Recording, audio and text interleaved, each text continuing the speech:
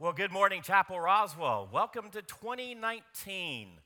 My goodness, that feels kind of weird to say that, doesn't it? But Happy New Year. I'm glad that each and every one of you is worshiping with us together this morning. My name is Joe McKechnie, and I am so blessed to be the pastor here at Chapel Roswell. Now, let me give you a little bit of teaser. I think I've discovered something. Now, I'm a big college football fan, a big Georgia fan. Any Georgia fans amongst us? Okay, I have discovered, true story, I have discovered the key reason that Georgia lost in the Sugar Bowl. And I'm going to share that with you a little bit later, so just bear with me. I promise. I'm on to something with this, okay?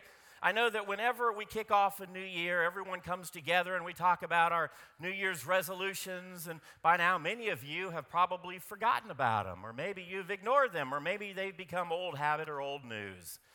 But I hope that for each of us, one of our goals as we enter a new season, okay, a time of fresh revelation, a time of a new beginning, that our spiritual depth, that tending to our faith is going to be something that is a big priority as we go into a new year. Now, on our Chapel Roswell website, we have a listing of a lot of different small groups, ways to get plugged in and connected.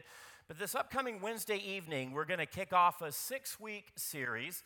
I'm going to be leading it along with my wife. It's going to be in the Senior Pastor Conference Room, which is literally right out the back door right here. It's based on a powerful book. It's a New York Times bestseller, and it's a true story entitled Same Kind of Different as Me. Same Kind of Different as Me. I would invite you to come and be a part of it. We'll gather from 6:30 to 8 o'clock. You can see even on the RUMC website, they've got activities for the kids. They've got dinners leading up to that, and so it'll be a great time to spend with your family. Just a few yards down the hall, like I said. Even have free childcare on site. If that's something you'd like to do, just email me at joe@chapelroswell.com, and we'll get you signed up for it and make sure that you're on the list. But we're going to have a great time together. I look forward to getting to know folks better, and I look forward to just digging into God's Word in a real and profound way. Our scripture this morning declares that God is doing a new thing. God is doing a new thing. We'll go to the scripture in a matter of a mere moment. But when we talk about God is doing something really new, that's in your life, that's in my life, that's in our lives together. And it's an exciting promise. It's a word of assurance, a word of affirmation that comes straight from the Word of God. Now, we talk about New Year's resolution. A resolution is an intentional act to do something or to not do something. That's what a resolution is. People make New Year's resolutions to exercise more or to eat more carefully or to be more deliberate about spending time with family, and these are obviously great things. They're worth fighting for. When my father was my age, he was a heavy smoker. He couldn't kick the habit despite making attempt after attempt, New Year's resolution after New Year's resolution. Finally, sadly, he saw his older brother with whom he was very close pass away, die of cancer because of smoking.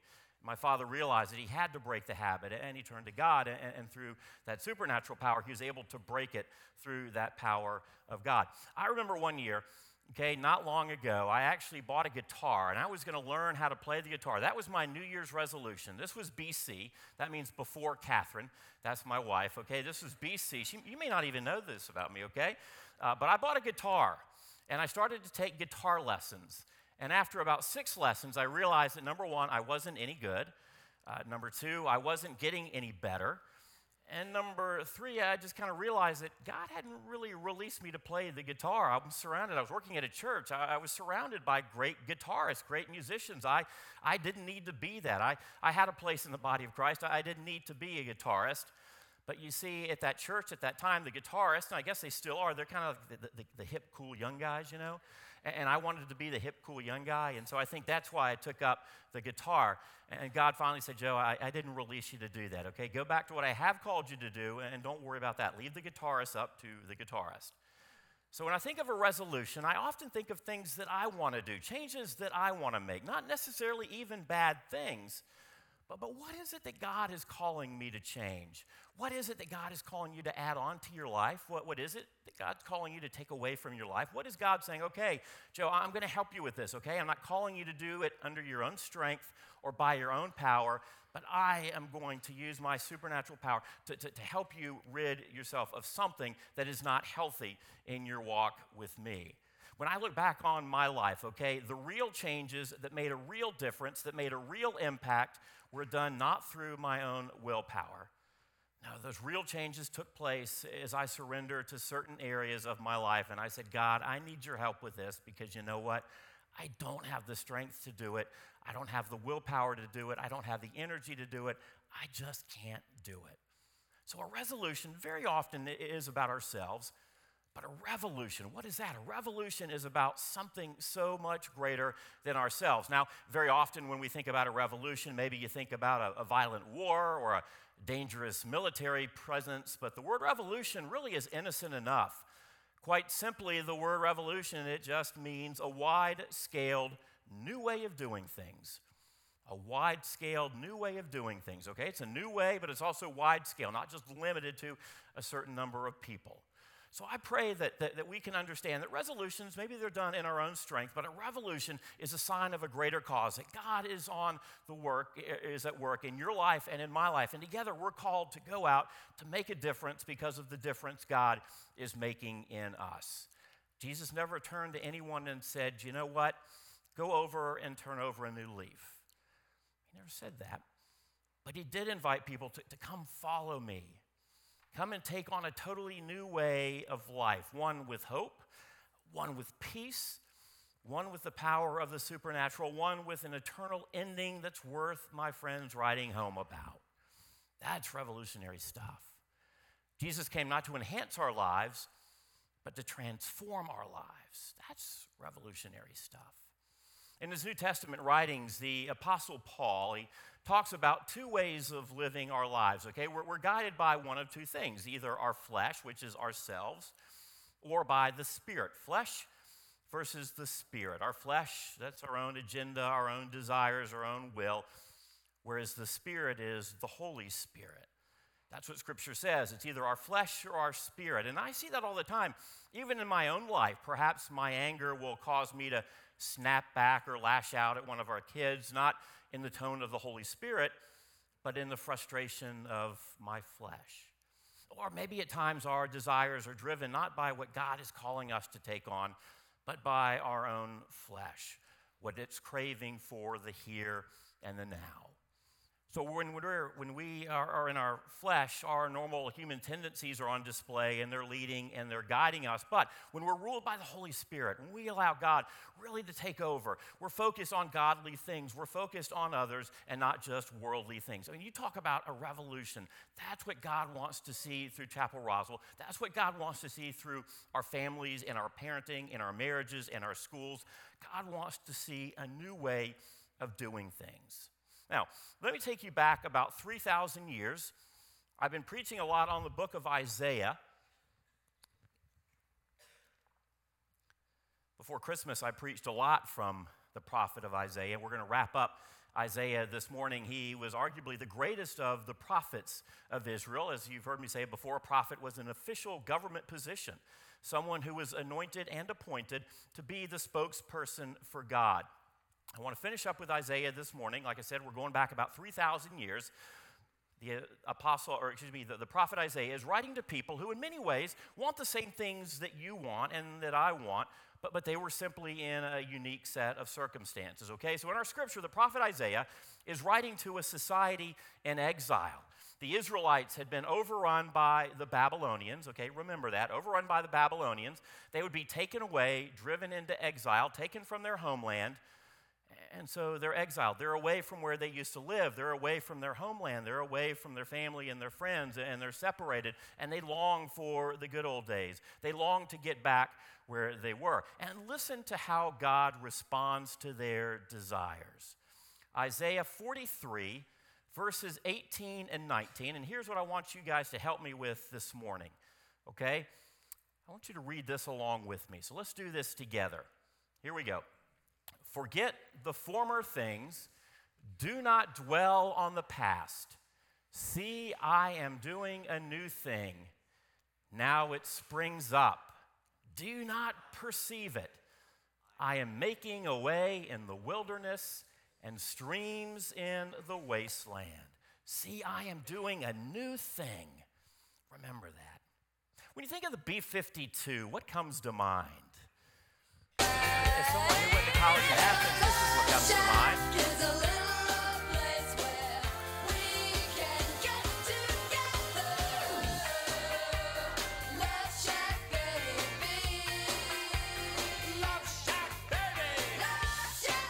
The band, the B-52s from Athens, Georgia. But here's what I wanted to talk about this morning. That is the B-52, the Boeing B-52 Stratofortress.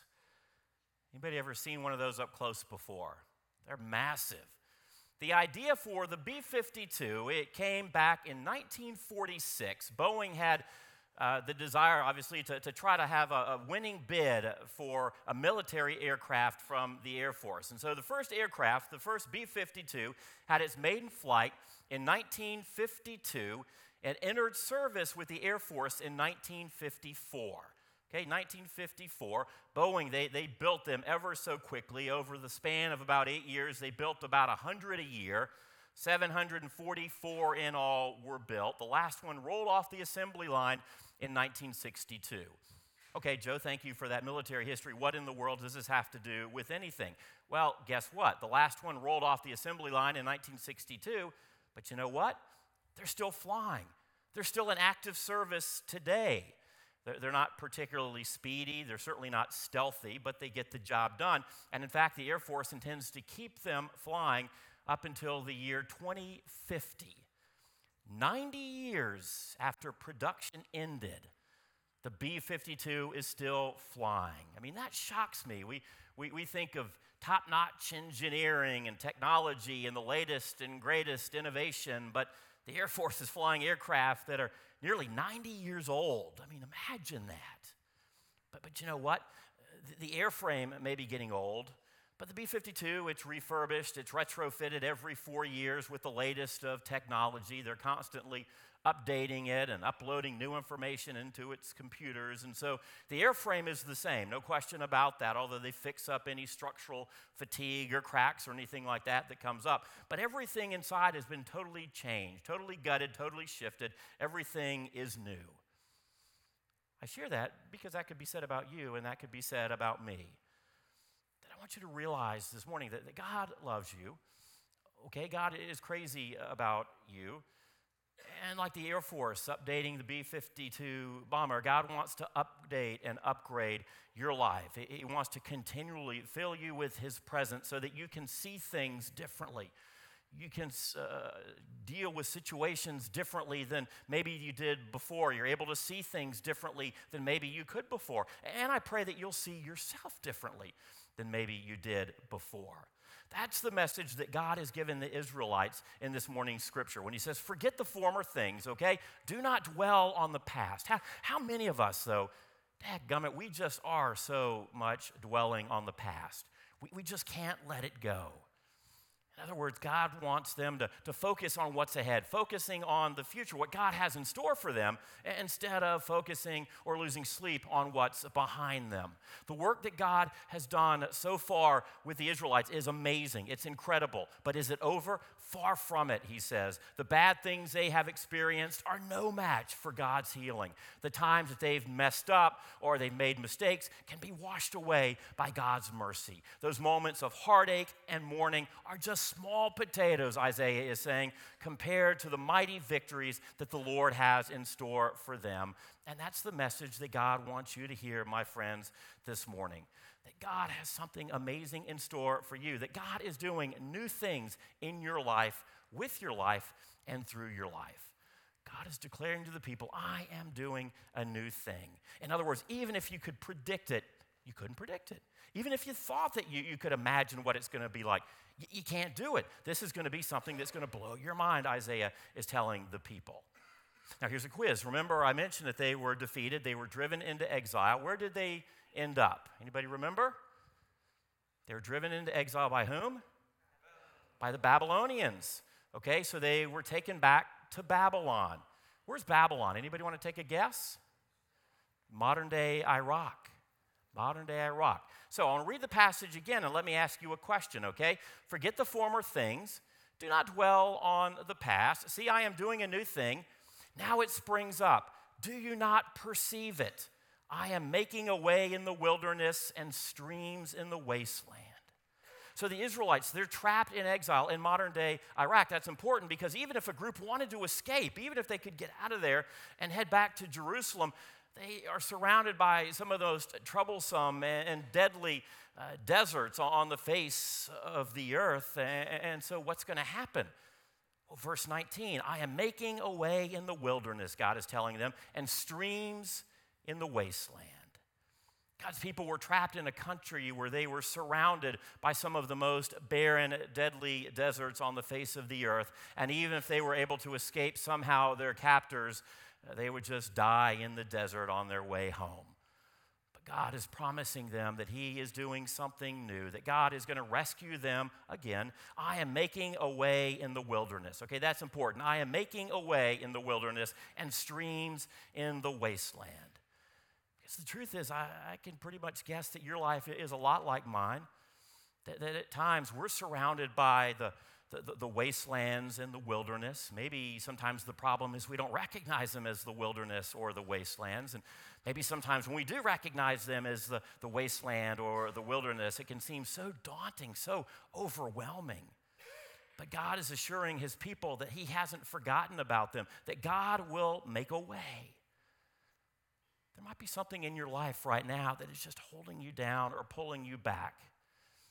The enemy just wants you to feel like you're defeated, that you're all alone, that you're not going to make it. And God is saying, no, I am doing a new thing.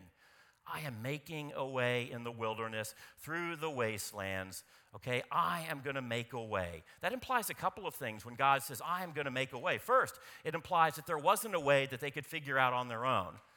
Okay, God doesn't say figure it out. Rather, God says, I will make a way. God wasn't simply hoping that they would discover some sort of previous route home. No, I will make a new way. To the contrary, God is telling them that He is doing a new thing. And here He is telling us that He is the one who's going to make a way in the wilderness. You need to go from point A to point B, and I, God, am going to be the one who gets you there. In your life, how are you allowing God to make a way? Sometimes that means we have to be a little bit patient. Sometimes that means we have to be a little bit more trusting, a little bit more obedient, a little bit more faithful. But what are those wastelands that God is pulling you through? What is that wilderness that you want the Lord to pull you through? My wife and I will be having a conversation, and she is just an amazingly brilliant woman. And God blesses her with just so much wisdom. And this is one of the things she says, okay? We'll be having a conversation about something, and she'll say, wait a second, Joe, God is giving me a download. Now, I like when she says that because it's always followed by something that is really wise. We talk about flesh versus spirit. Whenever she says, God is giving me a download, I know that she's in the Holy Spirit's presence. I know that something profound and powerful is about to come up. Are we open to that? Are we receptive to the word that God may give us? The revelation that God wants to pour out upon your life. Are we open to that? Yeah, God is giving me a new download so that now I can see things differently. I can see that past situation through a totally different, more clear lens than I could before. God has given me a download. Man, I love when she says that.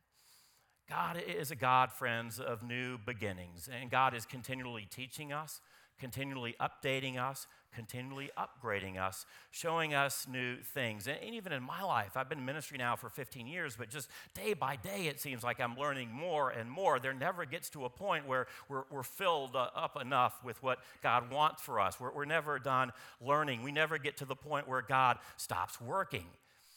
In addition, God is continually revealing and unveiling new things that He wants for your life and that He wants from your life. That God is not finished working. And that God is telling the people through Isaiah, okay, that while He has done some amazing things on their behalf before, and you ain't seen nothing yet. As the B-52 ages, they'll have some structural cracks. They'll experience maybe some mechanical issues. They'll encounter some corrosion and some metal fatigue. But the Air Force is there to constantly upgrade and update. And friends, God wants to continually cast out your fears. God wants to continually heal your hearts and change your outlook, to bring about hope where there was none before, to bring about peace where you thought there never could be any before. God is making a way through the wilderness, and God, for you, okay, for you and for me, is making a way. What is it that God's doing in your life right now?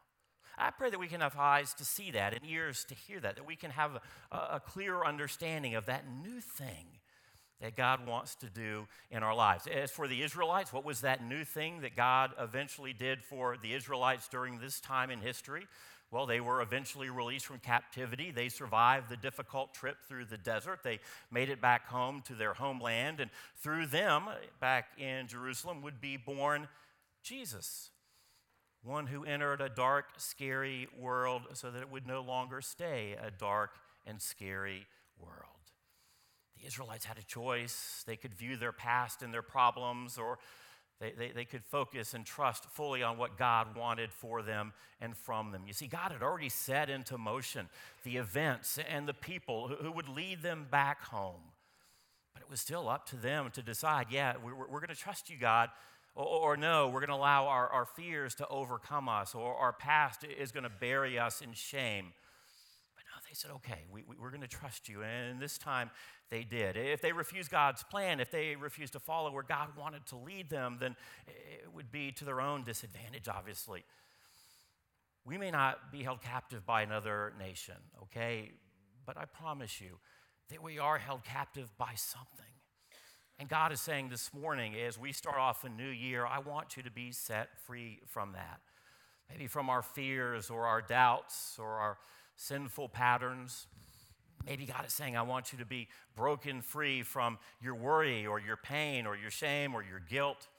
Maybe God is saying, I'm going to drive home a new way to get out of your frustration or your loneliness or your insecurity. God has already, my friends, set into motion events and people who will lead you to a new place of freedom, okay? I want you to hear that this morning, that God has already set into motion the events and the people who will lead you to a new place of freedom. Maybe for some of you, the fact that you're here this morning is a part of that. But we need to understand, friends, that God is far more interested in our future than he is in our past. Why is that? Because he is doing a new thing. Are you willing to embrace that? I hope that you are. Because as we kick off a new year, what better way to embrace all that it is that God has in store for us? And I think that starts with hearing the truth about ourselves. That regardless of what you think, whether you feel that you're unloved or unlovable, that God is telling you, you know what, you are neither of those things. Because too many of us carry around shame and pain that God says, I don't want you to carry that. Through the prophet Isaiah, God wanted the Israelites not to see themselves as victims, not to see themselves as hopeless, not to see themselves as defeated. To the contrary, friends, God was promising that he is doing a new thing in them, with them, and through them. Sure, our past will try to dictate who we are. Those around us will try to dictate who we are. But the scripture tells us both who we are and, more importantly, whose we are. 2 Peter 2:9, as we jump ahead to the New Testament, it says, you are a chosen people. You are a royal priesthood, a holy nation, God's special possession. Okay, he's talking about you guys. Okay? That you may declare the praises of him who called you out of darkness into his wonderful light. Jump ahead to 2 Corinthians 5:17. Therefore, if anyone is in Christ, the new creation has come. The old has gone, the new is here. I pray that you can receive that this morning. And I pray that as we leave this place this morning, you can live that out, that you have been set free from those things that pull you down and hold you back. One of the coolest things about Chapel Roswell is our awesome care team. We have a dedicated group of prayer warriors who are willing just to sit with you, to listen to you, to pray for you, and to pray with you. if you need someone like that in your life at this current time, then come see me. I would love to hook you up and allow your lives to intersect. I mean, we all need people like that in our lives. We need to know that folks got our back, and we do here. Finally, this first Sunday morning of the new year, I want to take you back to the last day of last year, December 31st, 2018. I'm going to go back to college football, okay? You know, it always comes back to that somehow. I'm a proud graduate of the University of Georgia. While at UGA, I interned for the late, great Larry Munson. I spent 6 years as a television sportscaster covering SEC football. With that said, my wife's family all graduated from the University of Texas. They are huge Longhorn fans. Like a gasp comes across the room. My goodness. So when it was announced that Georgia would play Texas in the Sugar Bowl, we jumped on this once-in-a-lifetime chance to head to New Orleans. Our 8-year-old daughter, Grace Ann, she has inherited my wife's passion for Texas football. I don't know if that's laughter or pity. I'm not sure what I hear from that. Well, praise God, our 11-year-old son is all Bulldog. Before we left for the Sugar Bowl, our daughter made a sign that she wanted to hold up on television during the game.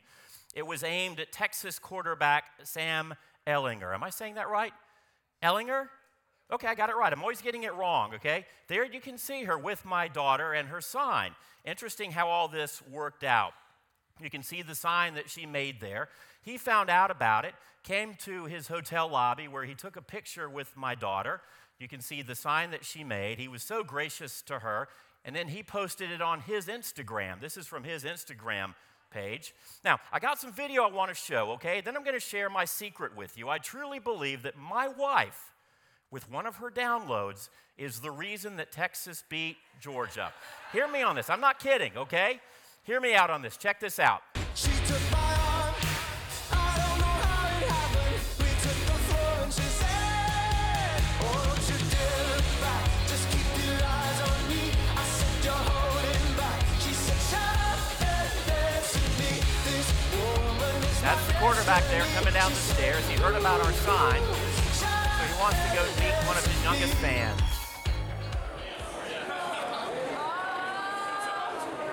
That's awesome. Thank you. That's awesome. How's it going? How you doing? That's awesome. Get her to sign it, Grace Ann. I know. Can you sign it for her? Of course. Here, is that good? You tell me. You tell me.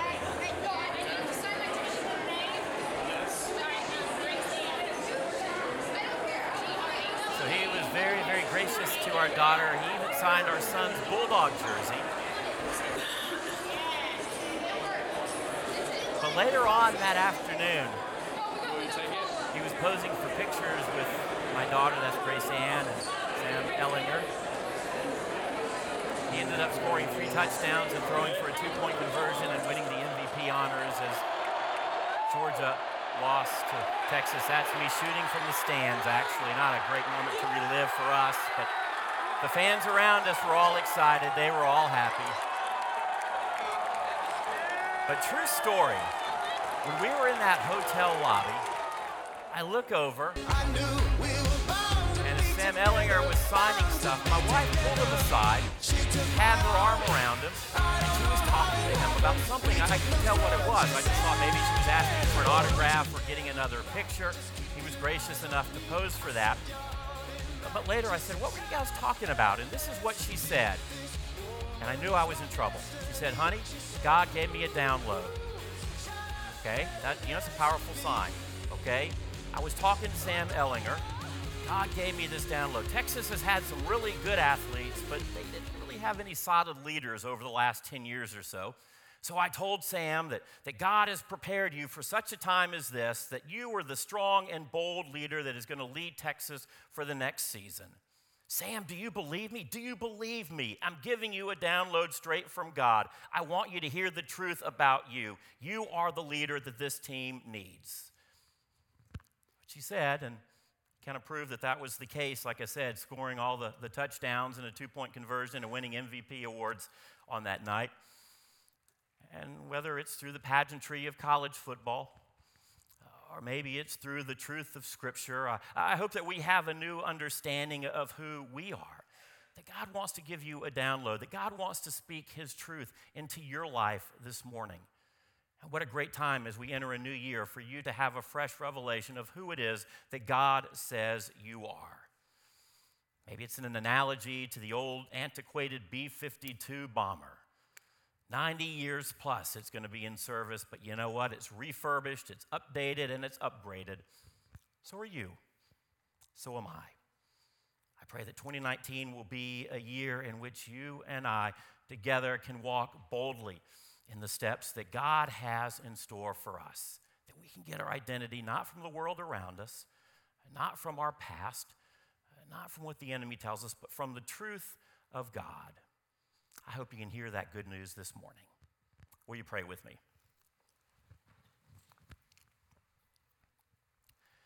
Dear Heavenly Father, we do repent for the times that we have strayed from you, for the times we have not looked to you or for you. Allow us to feel our hearts strangely warmed by your amazing grace. And Lord, prepare us this morning for the sacrament of Holy Communion. Allow us to understand that communion is not a reenactment. It's not merely symbolic. It's not just looking back on the past. It's about recognizing the fact that you are with us now and forever, that you always have been, even when we didn't notice or understand. Most gracious God, let us remember that communion is a time of forgiveness. And so, Lord, we come to you and we repent of those things that have dishonored you. We ask for your mercy and your forgiveness. But we ask that you give us the strength to forgive those who have hurt us. Open our eyes so that we can see the mighty works that you are doing in our lives. May we get, Lord, a download from you. Let us declare your goodness to those in our lives, allowing them to receive your touch and your grace. Lord God, prepare our hearts for Holy Communion, a sacred time in which we thank you for the sacrifice of Jesus Christ. We thank you for loving us even when we feel unlovable or unloved. Again, reaffirming the fact that we are neither of those things. We love you, Father, and we thank you for allowing us to gather in your name this morning. And as we come to your table, may we fully understand the sacrifice that Christ has made for us, because of the love that you have for us. And that's the truth. We pray these things in Jesus' name. Amen.